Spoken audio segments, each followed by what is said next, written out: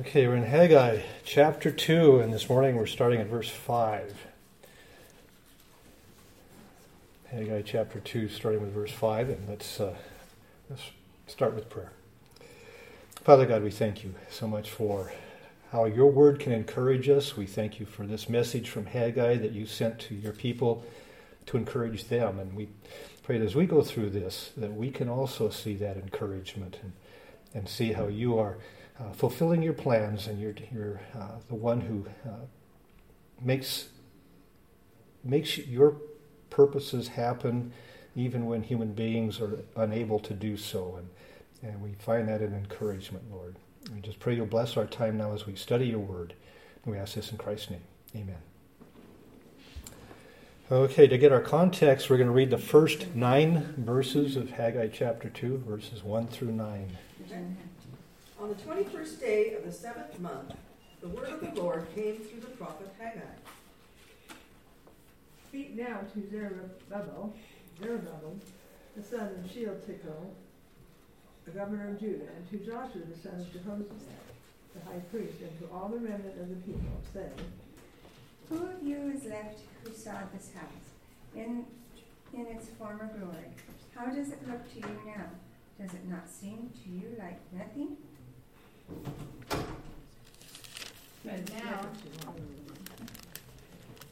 But now be strong, O Zerubbabel, declares the Lord. Be strong, O Joshua, son of Jozadak, the high priest. Be strong, all you people of the land, declares the Lord, and work, for I am with you, declares the Lord Almighty.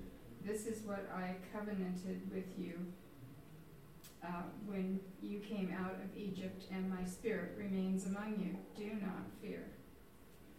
For thus says the Lord of hosts, once more in a little while, I am going to shake the heavens and the earth and the sea also and the dry land. I will shake all the nations, so that the treasures of all the nations will come. And I will fill this house with glory, says the Lord of armies. The silver is mine and the gold is mine, declares the Lord Almighty. The latter glory of this house will be greater than the former, says the Lord of hosts. And in this place I shall give peace, declares the Lord of hosts. So last time we did begin this chapter. Chapter 2 is the second prophecy that God sent through Haggai.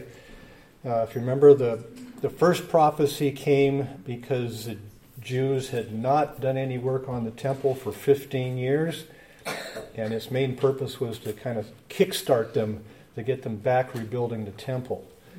And so about 3.5 weeks after the first message, they did start building the temple.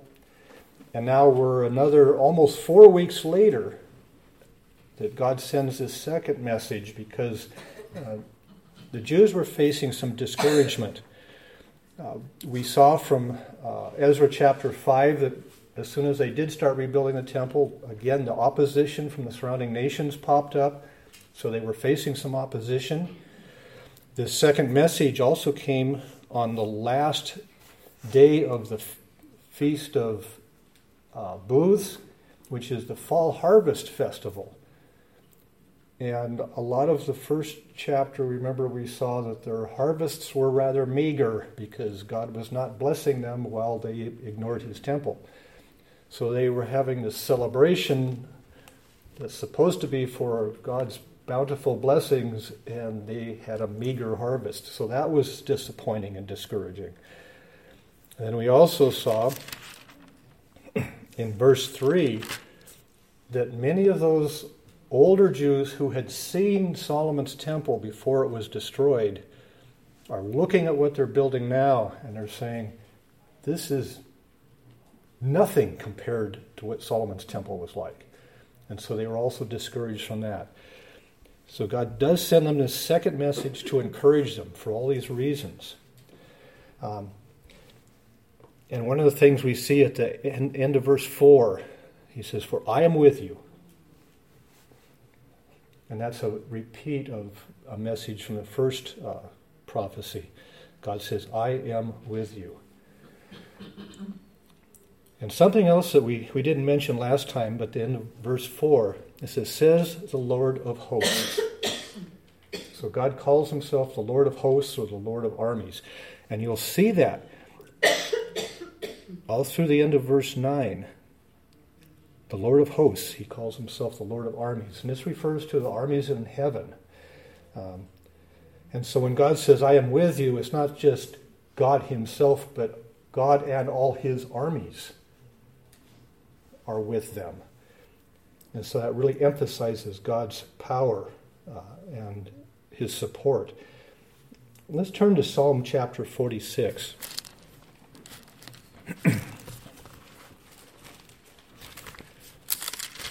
Someone would like to read verses 5 through 7. Psalm 46, verses 5 through 7. God is within her, she will not fall. God will help her at break of day. Nations are in uproar, kingdoms fall. He lifts his voice, the earth melts. The Lord Almighty is with us. The God of Jacob is our fortress.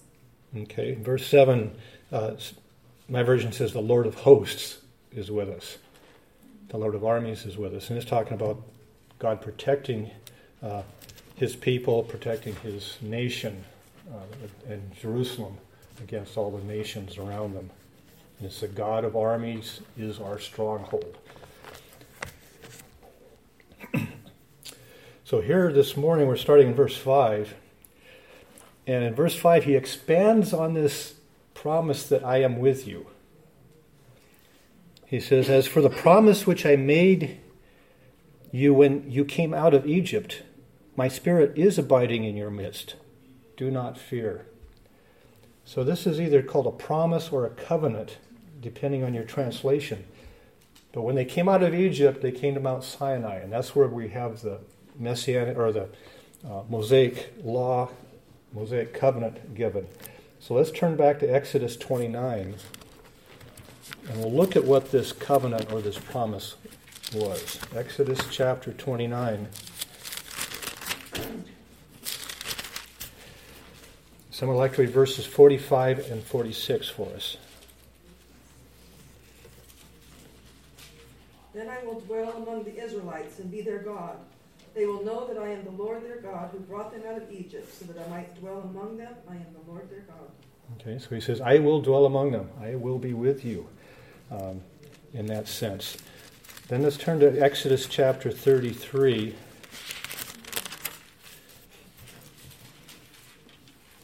Someone would like to read verses 14 through 17. And this is Moses praying to God, 14 through 17. And he said, my presence will go with you, and I will give you rest. And he said to them, if your presence will not go with me, do not bring us up from here. For how shall it be known that I have found favor in your sight, and I your people? Is it not you're going with us so that we are distinct, I and your people from every other people on the face of the earth? And the Lord said to Moses, this very thing that you have spoken with, I will do. For you have found favor in my sight, and I know you by name. Okay. So Moses is praying to God to go with us. If you don't go with us, then we're just like everybody else. But your presence is with us. I find it odd that he does it after God already said I would go with you. Right, but it was also, you look at the context, and I think at this time is when the people had made the golden calf, and God had told Moses, I'm going to destroy them and all these other things. And Moses says, no, it's for your glory. You said you would go with us, you go with us. And God does repeat that promise. He confirms that.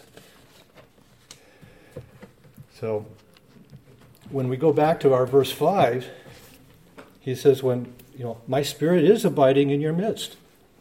So God confirms that he has kept that promise.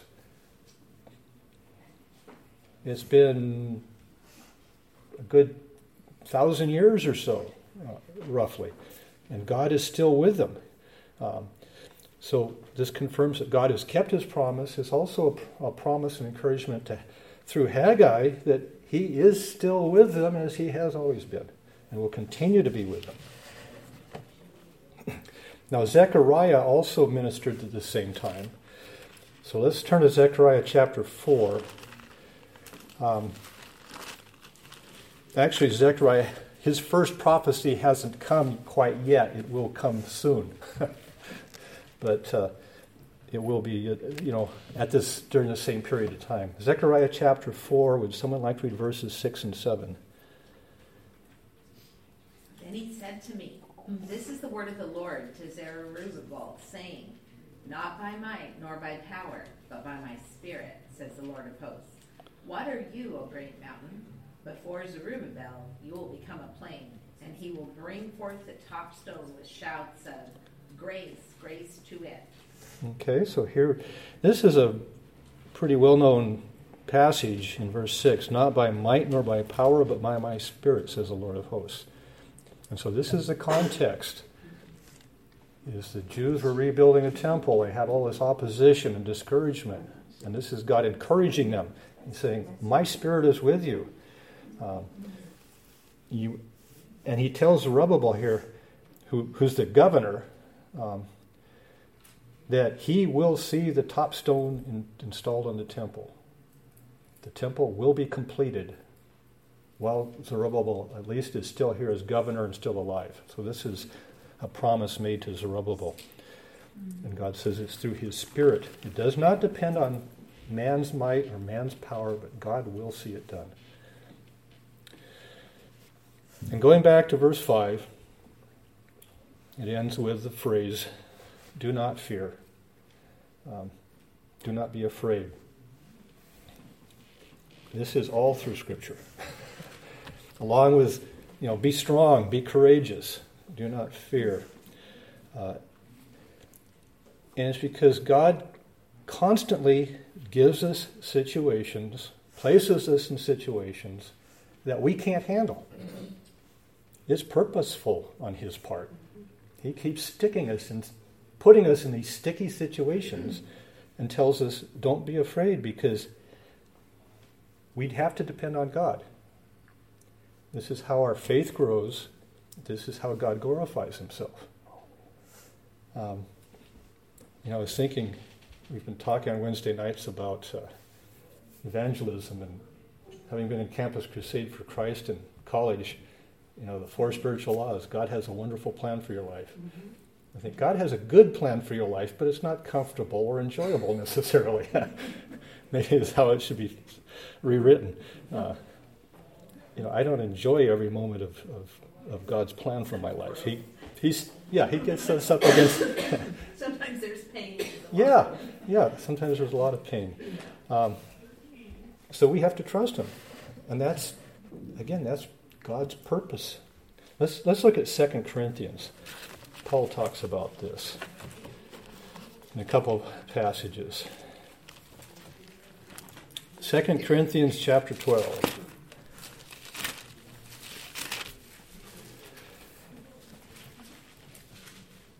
Okay, 2 Corinthians chapter 12. Would someone like to read verses 9 and 10 for us? And he has said to me, my grace is sufficient for you, for power is perfected in weakness. Most gladly, therefore, I will rather boast about my weaknesses, so that the power of Christ may dwell in me. And 10 also, please. Therefore I am well content with weaknesses, with insults, with distresses, with persecution, with difficulties, for Christ's sake. For when I am weak, then I am strong. Okay, he's talking about his own weaknesses, but distresses and difficulties. He knows they're coming. He knows they're good, because that's God's purpose. That God gets glorified, and that God's strength works through him and enables him to get over those difficulties. Let's go back to 1 Corinthians chapter 1.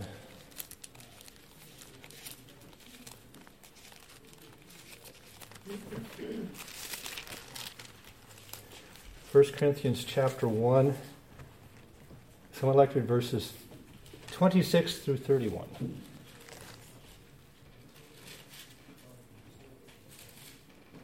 For consider your calling, brothers. Not many of you were wise according to the worldly standard. Not many were powerful. Not many were of noble birth. God chose what is foolish in the world to shame the wise. God chose what is weak in the world to shame the strong. God chose what is low in the world to despise the world, even things that are not to bring to nothing that are, so that no human being might boast in the presence of God. And because of him you are in Christ Jesus, who became to us wisdom from God, righteousness and sanctification and redemption. So that is, as it is written, let the one who boast in the Lord. Okay, so again we see God's purpose just in our selection. We all have weaknesses and areas where we're foolish and just that we can't handle it. God specifically chose us for situations we can't handle. And it's so that let him who boasts boast in the Lord. God will see us through that. So don't feel bad about being overwhelmed or being weak or being afraid. That's God's intention, to put us in those situations so that we will learn to look to him and he can glorify himself by taking care of those circumstances. So now between verses 5 and 6, back in Haggai chapter 2, we have kind of a switch, because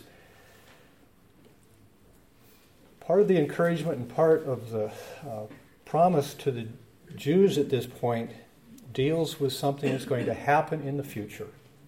This is prophecy now. What is going to happen here in the future?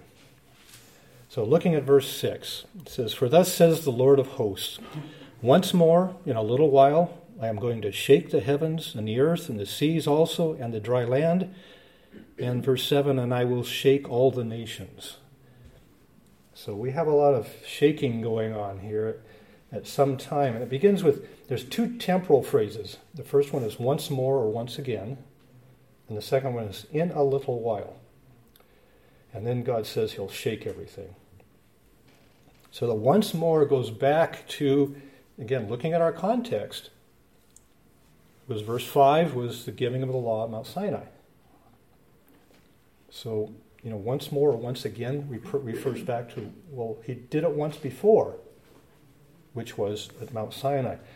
So let's go back and look at Exodus chapter 19. And we'll look at the first time that he did this shaking and see what he's comparing it to.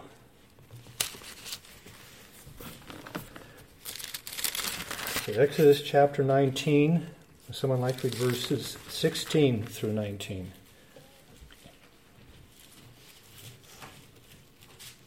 So it came about on the third day, when it was morning, that there were thunder and lightning, flashes, and a thick cloud upon the mountain, and a very loud trumpet sound, so that all the people who were in the camp trembled.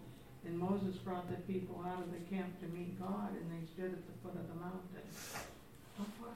Through 19, please. Now, Mount Sinai was all in smoke, because the Lord descended upon it in fire, and its smoke ascended like the smoke of a furnace, and the whole mountain quaked violently.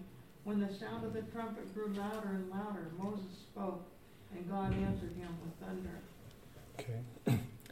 The whole mountain shook. Israel remembered this. They were scared to death at what was happening here. This is God thundering and the light flashing and trumpets blaring. There were no trumpets. That was God making that noise. The people were not blowing trumpets. And so this is that first quaking, the first shaking. Let's look at Psalm 68.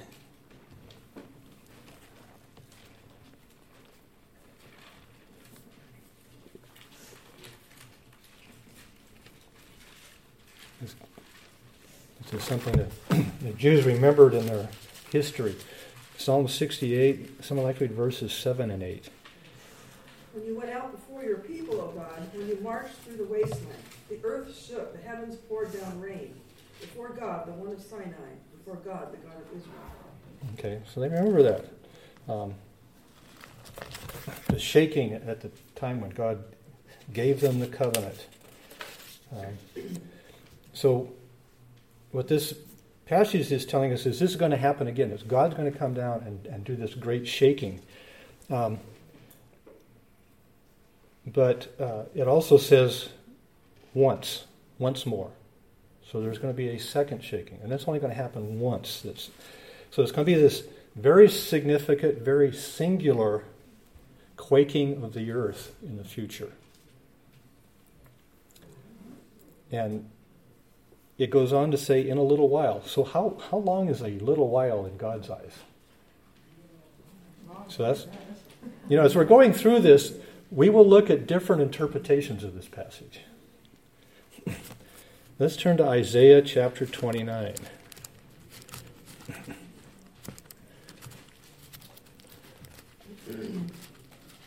As we look at the different interpretations in a little while, I'll have to bring my chart up. Yeah, Isaiah chapter 29, verse 17. It is not yet just a little while before Lebanon will be turned into a fertile field, and the fertile field will be considered as a forest. Okay, so here we have the same phrase. Just a little while. Well, if you look at the whole passage, this deals with the millennium. That's at least 25 centuries in the future. And God says, it's a little while. In a very short time. Yeah.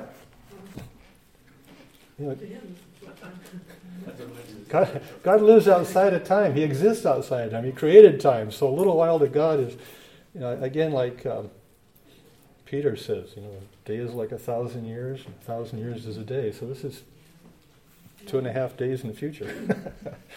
So,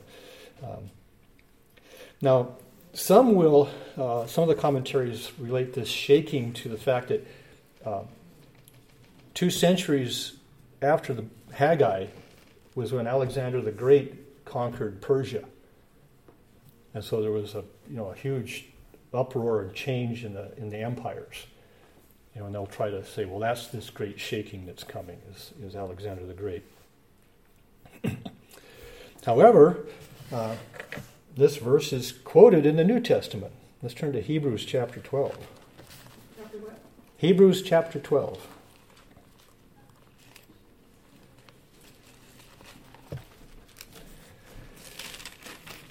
Hebrews chapter 12, and someone like to read verse 26.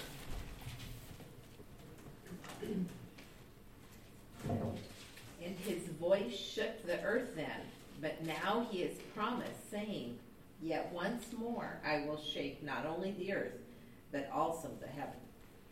Yes. So if this is the same shaking, then it's still future at the time of the New Testament. So then that would exclude Alexander the Great's conquering of Persia.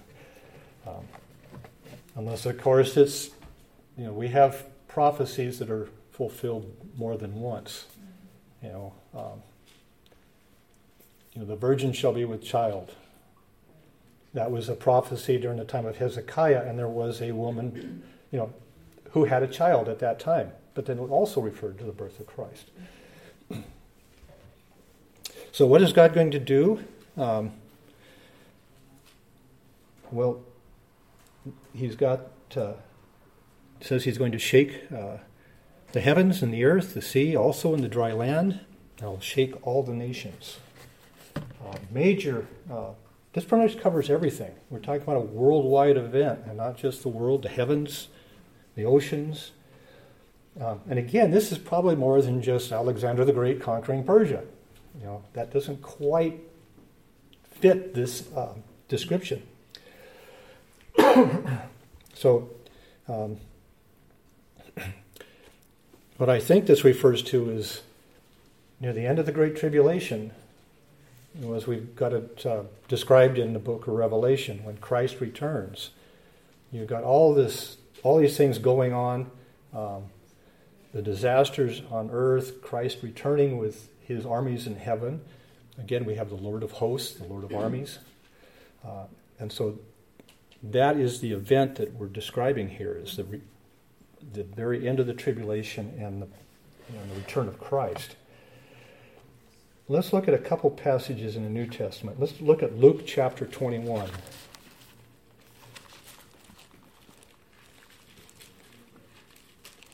This is where Jesus is answering the disciples' questions about what's going to happen in the future.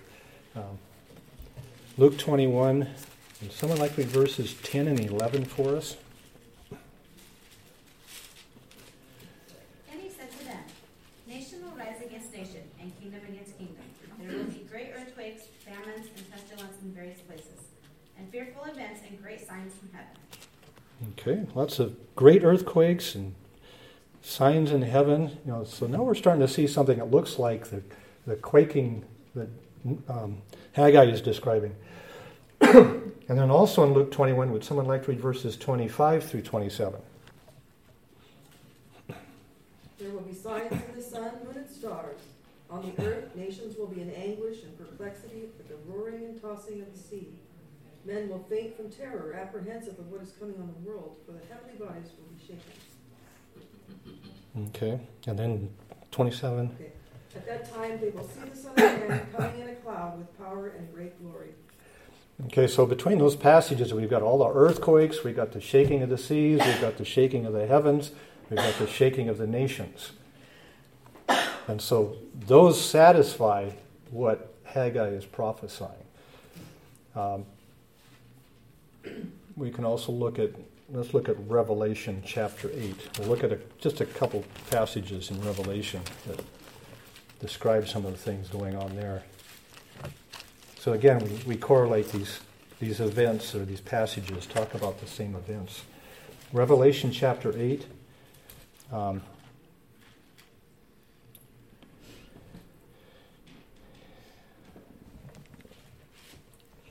Okay, let's look at verses 5 through 12. Why don't we read around, because that's a little longer passage. Where do you want to start? Then you want me to start? Start with, verse 5. Then the angel took the censer, filled it with fire from the altar, and hurled it on the earth, and there came peals of thunder, rumblings, flashes of lightning, and an earthquake. Then the 7 angels who had the 7 trumpets prepared to sound them. The first sounded, and there came hail and fire mixed with blood, and they were thrown to the earth. And a third of the earth was burned up, and a third of the trees were burned up, and all the green grass was burned up. And the second angel blew his trumpet, and something like a great mountain burning with fire was thrown into the sea, and the third of the sea became blood. The third angel sounded as a trumpet, and the great star, blazing like a torch, fell from the sky on the third of the rivers and on the springs of water. The name of the star is Wormwood. A third of the waters turned bitter, and many people died from the waters that had become bitter. The fourth angel sounded his trumpet, and a third of the sun was struck, a third of the moon, and a third of the stars, so that a third of them turned to dark. A third of the day was without light, and also a third of the night. Okay, so here we see this widespread destruction and affects the heavens, it affects the seas, it affects the land. And so again, this describes this total shaking of everything that we have in Haggai. One last passage, let's look at Revelation chapter 16.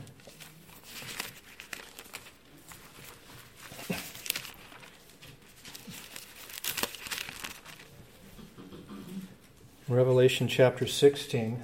Would someone like to read verses 18 through 21 here? There were flashes of lightning and sounds and peals of thunder, and there was a great earthquake, such as there has not been since man came to be upon the earth. So great an earthquake was it, and so mighty. The great city was split into 3 parts, and the cities of the nations fell. Babylon the Great was remembered before God to give her the cup of wine of his fierce wrath, and every island fled away, and the mountains were not found. and huge hailstones about 100 pounds each came down from heaven upon the men, and men blasphemed God because of the plague of the hail, because its plague was extremely severe. Okay, so here we see we have an earthquake that is greater than any that ever was and any that would follow. So, Haggai is talking about a shaking once more. So if this isn't it, then that doesn't make sense. This has to be that earthquake. But we also see the great city was split, and the cities of the nations fell. So the cities of, the nations are shaken here too. So that includes, we see all the physical world, the nations, everybody being shaken at this time. So, again, fitting into, here's where you need to talk about the different timelines of prophecy. We're premillennial. That means we believe there's a 1,000-year reign of Christ, a millennium, and that Christ returns at the beginning of it. And so I've made this timeline up sometime in the past. So we're talking about the Great Tribulation is the last half of the 70th week of Daniel. So this is when all this is taking place. Christ returns, and then you have the 1,000-year reign of Christ. So the prophecy is being given back here. We're here, and it's talking about what's happening here. So that's the premillennial means here's the millennium. Pre means the second advent, the return of Christ is at the beginning of the millennium. So the other main views, one is amillennial, which says there's really no millennium. And the problem with that is it kind of gets, all this stuff goes away. So we're living in the church age, and then we go into this is new heavens and new earth, this is eternity. So there's kind of a final judgment, and then we go into new heavens and new earth. But we don't have all this stuff. And that's also similar to post-millennial, people who say there is a millennium, but Christ returns at the end of it. But what denominations look at amillennial? I don't know. This was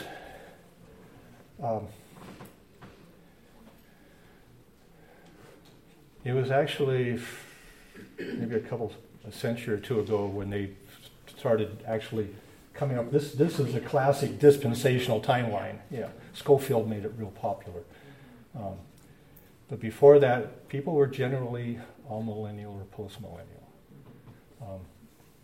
But again, when those who are postmillennial says Christ comes at the end of the millennium, well, that means so far the millennium has been at least 2,000 years long. So it's not. Neither of those views is as literal as I like to be. So, and they also get rid of all this stuff in here. And so, when does all these things happen? They have to put them somewhere in their system. And I'm using an old software that I study with, and it's got all the free commentaries are all a couple centuries old. And so they're trying to explain how the shaking of the earth is, Christ comes to the temple and he upsets the whole religious shaking, and then Rome destroys Jerusalem, and that's the shaking. And again, that's not big enough to fit what Haggai is describing. Yeah. And as I'm going through there, I'm reading paragraph after paragraph after paragraph as I'm trying to explain this. And the longer the explanation, I think, more unlikely is the fact that it actually fits Scripture very well. So, the danger here is I'm trying to describe what other people believe, and that's always a hazard. They may have good explanations that they understand better than I do, but to me, the premillennial explanation with the tribulational period gives us a place to put this great shaking.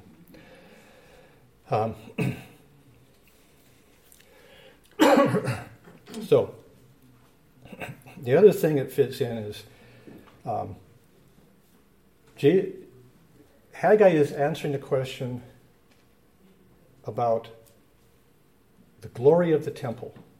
He's saying there's in the future, there will be the temple will be glorious.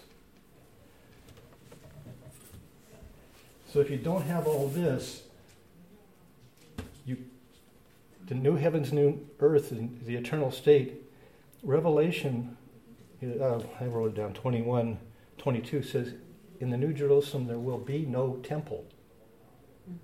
So it can't be here. And if all this is gone, it's kind of like, where do you put it? When will this happen? And it doesn't, to me, it doesn't fit very well. So, the other explanation was, well, maybe it was Herod's temple. Does Herod's temple satisfy this passage of being the glorious temple? So that's about the only possible explanation they can have. Okay, going on, looking at the rest of verse 7. Excuse me. It says, I will shake all the nations, and they will come with the wealth of all nations, and I will fill this house with glory, says the Lord of hosts. Okay, so we've talked about the shaking of the nations. We need to look at one more passage to see what happens to them. Let's turn to Daniel chapter 7.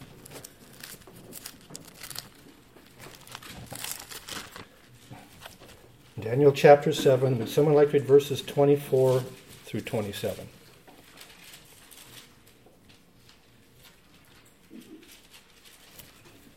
The 10 horns are 10 kings who will come from this kingdom. After them another king will arise, different from the earlier ones. He will subdue 3 kings. He will speak against the Most High and oppress his saints, and try to change the set times of the laws. The saints will be handed over to him for a time, times and a half time. But the court will sit, and his power will be taken away and completely destroyed forever. How far? Through 27. Oh.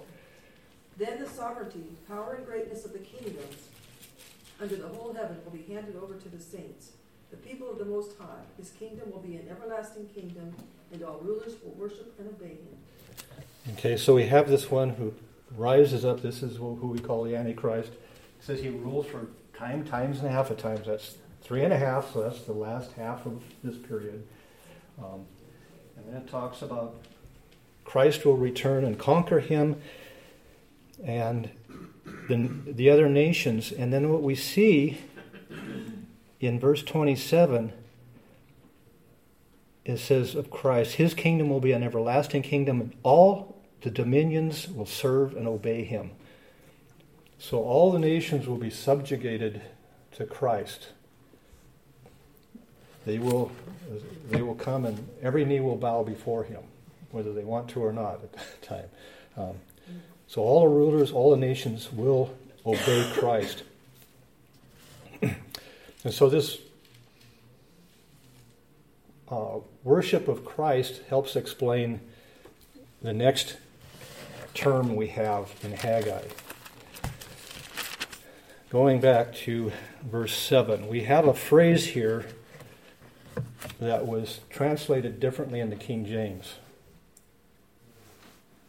Maybe you've heard, the desired of the nations will come. And the Jews typically looked at that as being their Messiah. He's the one that we desire. He will come. It's in a lot of Christmas carols. Yeah, it's in a lot of Christmas carols. The King James took that meaning, and that's how they translated it. More than the new translations, like my New American Standard, it says, they will come with the wealth of all nations. And I think the other versions are similar. NIV, I think, says the desired of the nations. English Standard Version, I said that nations will come with their treasures. And so the newer versions talk about the nations coming with treasures and with wealth to Jerusalem. And that, again, trying to fit everything into the context, if the nations are coming with their wealth, then verse 8 makes sense. The silver is mine, the gold is mine. So God's talking about silver and gold in the next verse. And then God says, I will fill this house with glory. So, looking at it just from the physical standpoint, God is saying that this future house, this future temple will be filled with gold and silver. It will be glorified because of that. Has this happened? No, it hasn't happened. So it's still future, and it's not going to happen in the eternal state because there's no temple in the eternal state. So you have to have a millennium in there for these things to fit in.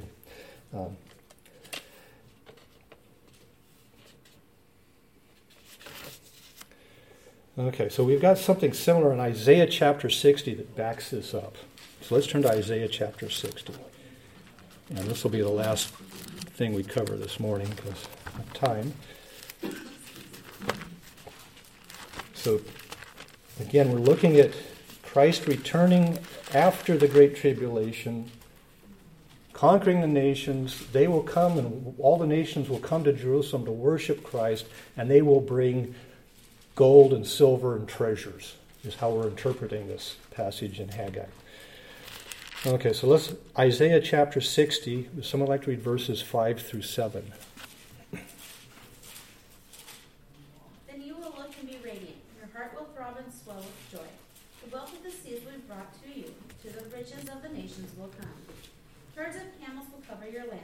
Young camels of Midian and Ephah, and all from Sheba will come, bearing gold and incense and proclaiming the praise of the Lord. All Kedars. Yes, 7 also. Okay. All Kedars' flocks will be gathered to you. The rams of Neboah will serve you. They will be accepted as offerings on my altar, and I will adorn my glorious temple. Okay, so this chapter, the heading that's been added in my Bible says, the glory of Israel in the millennial kingdom. So that's what this is interpreted as. So you see the nations coming with their wealth in verse 5. And we see gold and frankincense coming and all these animals for worship. If you look at it, Ezekiel, where it talks about the temple, there will be sacrifices. So they'll be bringing sacrifices. And it ends, end of verse 7, I shall glorify my glorious house. That's the point that God's making in Haggai. I am going to glorify my house. And he's talking about all the nations bringing gold and animals for sacrifice. And also, let's look at staying in Isaiah chapter 60. Would someone like to read verse 13?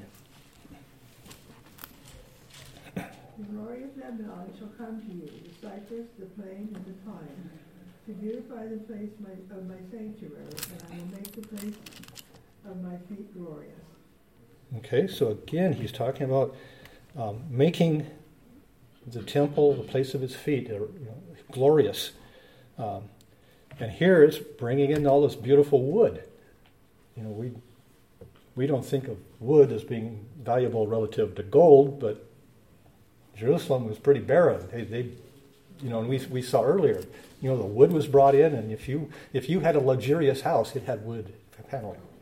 Yeah, so these passages are talking about bringing in all this construction material and gold, the nations coming in with it to beautify the temple. Okay, so we're not quite done with this prophecy, but we're out of time, so we need to close here. Joe would like to close for us. Sure. Lord, we do thank you for your word. Thank you for the way it's spoken to those in the past and speaks to us today. We thank you for that. Thank you for the lessons that we can learn from history and for the way you looked after, took care of, and watched over your people of the past. And you're still the same God today, and will take care and watch over and look after us today also. Lord, we thank you for the word. Thank you for Darrell brought to us. Pray for Robert's message to come in this next hour. Pray that we'll be here with worshipful attitudes and ready to receive what you have for us. In your precious name we pray.